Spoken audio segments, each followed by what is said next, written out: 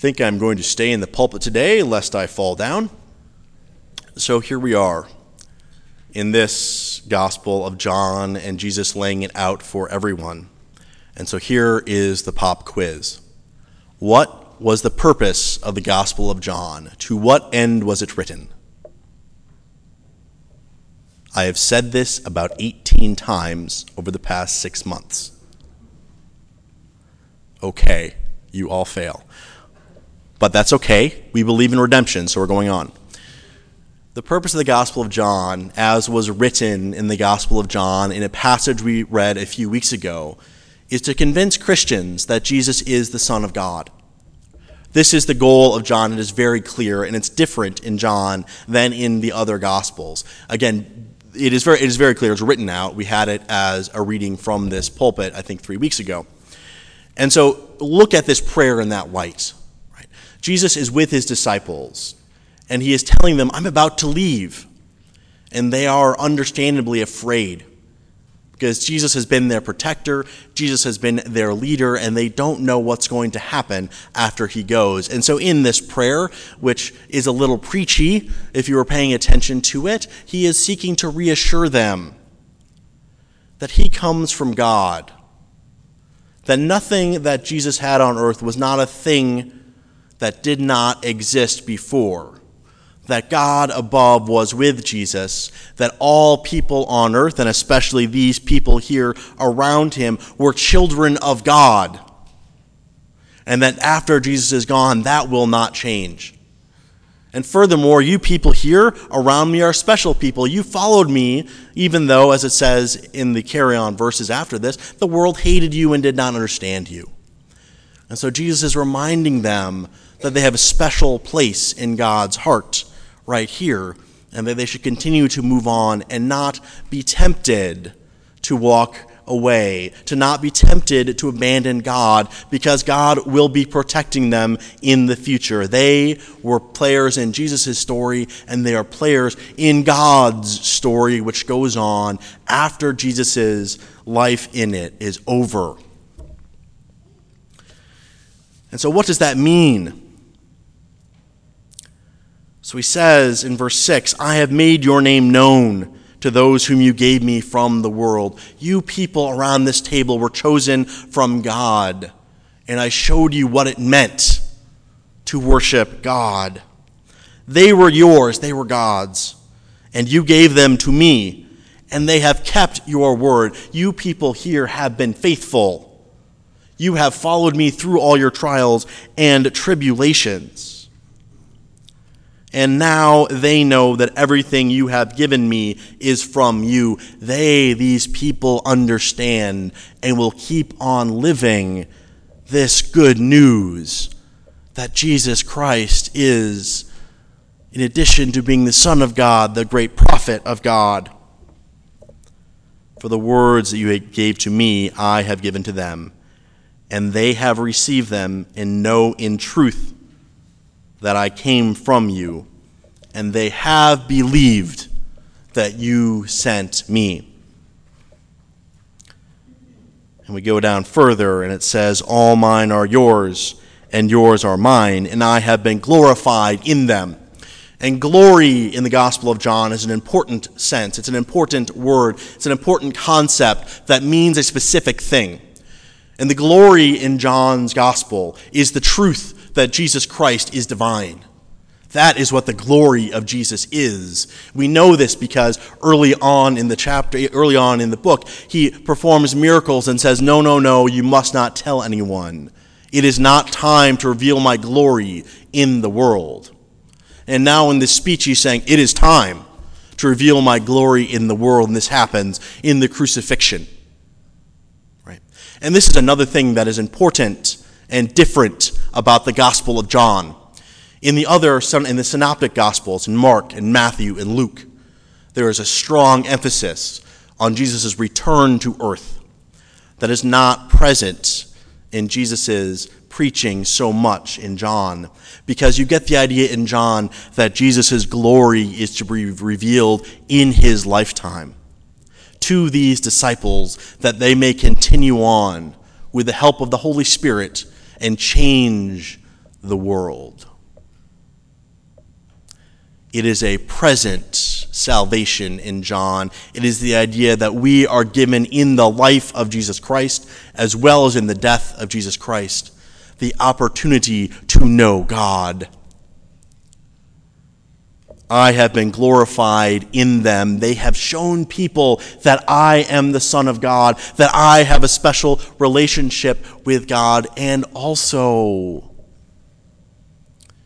they have found that divinity in their own lives too. And from this time forward, Jesus will not be there to show the glory. It will be on the disciples.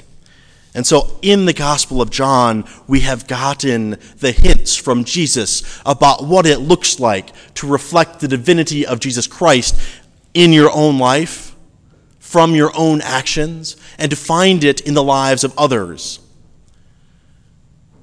We remember Jesus encountering a woman at a well and telling her and reminding her that he knows she's been married 7 times and is living with a man that is not her husband. And he does not say, "You harlot." He does not say, "You terrible person." He does not say, "You must have deserved what you got." He says, "I am the one that is here to help you." When Jesus and his disciples encountered a man who could not walk down to the healing waters of Siloam, his disciples immediately said, "Who did something that he deserved this? Was this a sin of his own? Did he somehow offend God? Did he wear the wrong outfit?" And Jesus said, "Why are you looking for the sin in this man? He has no one to help him down to the water." And this is what reflecting the divinity of God in our lives looks like. It is recognizing that these people are not agents for our story. They are not bit players in our narratives. This man who was to be healed was not someone to point at and discuss and imagine and make him part of their story. This man had his own story.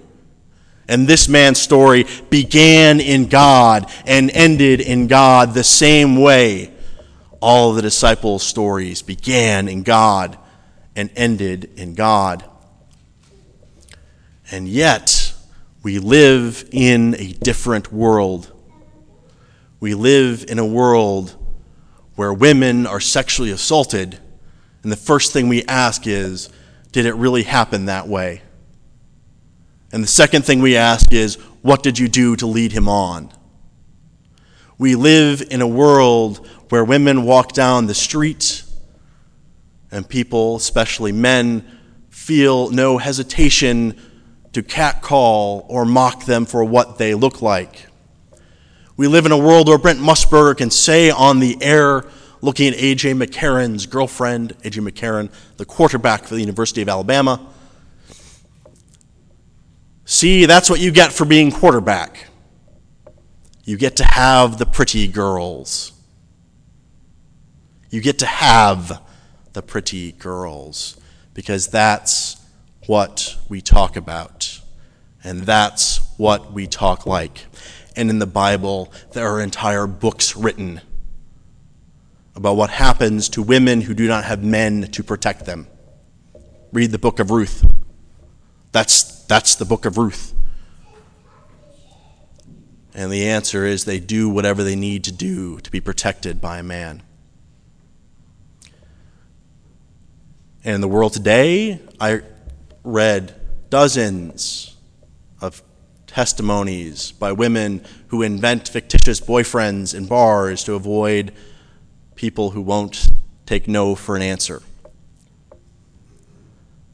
So even today, we say a woman is not fully a woman, does not need to be fully respected unless she has a man that is protecting her. and that is not respecting the divinity in us, and that is not respecting the divinity in all of God's creation. Women are not meant on this earth simply to be bit players in men's stories, no matter how many movies make it so. Ask me sometime about the Bechdel test.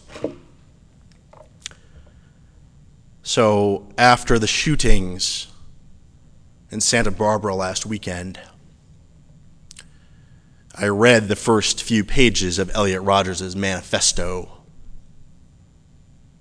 that sets out his hatred at the world, his hatred at humanity and all the people that caused him pain, and especially all the women who were responsible for him maintaining against his will his virginity. And I thought, man, what a terrible way to go through life. But when you're constantly bombarded by the idea that women exist to serve men, when you're constantly bombarded by the idea that the definition of a woman is someone who is there to serve a man, when you're constantly bombarded by the idea that women are bit players in the narratives of men, sometimes when you combine it with someone who is detached from reality, what you get is Elliot Rodger and all the people he talks with all the time. The person who goes to the sorority house and sees people talking and wonders why it is that people won't talk to him and say it must be a problem with them, that they do not recognize the brilliance within me, and he never stops and says, what is her story? What is the story of the woman that I see and would like to talk to? Why do I want to talk to her? What is it about her that I find interesting? Because it is one-dimensional. And so we get to a world where instead of wondering what it is that he's missing in the lives of these women, he wonders why he's being deprived of the thing that is rightfully his. And goes out and buys a lot of guns and says, well, if I can't have them, neither can you. And then in pulpits across the country, we read the names of yet more people senselessly killed. And we can make a difference. I don't know if we could have done anything to prevent Elliot Rodger. But what we can do is to say, no, everyone is a human. Everyone is a loved child of God. Everyone has autonomy on their own bodies, and everyone gets the opportunity to live and display the divinity they find within themselves according to their rules. They get to be respected for their choices. We get to say here, no, and walk away. We get to understand that they are not players in our world. They are not characters in our story as much as we are not characters in their story. We are all of us characters in God's story. The story begins in God and ends in God. And if our lives do not show that, we need to reread Jesus' words and remember that he was glorified in us. And the way we live glorifies God or doesn't glorify God. Jesus asked, "Do you love me?" Peter said, "Yes, I do." "Do you love me?" "Yes, I do." "Feed my sheep." Amen.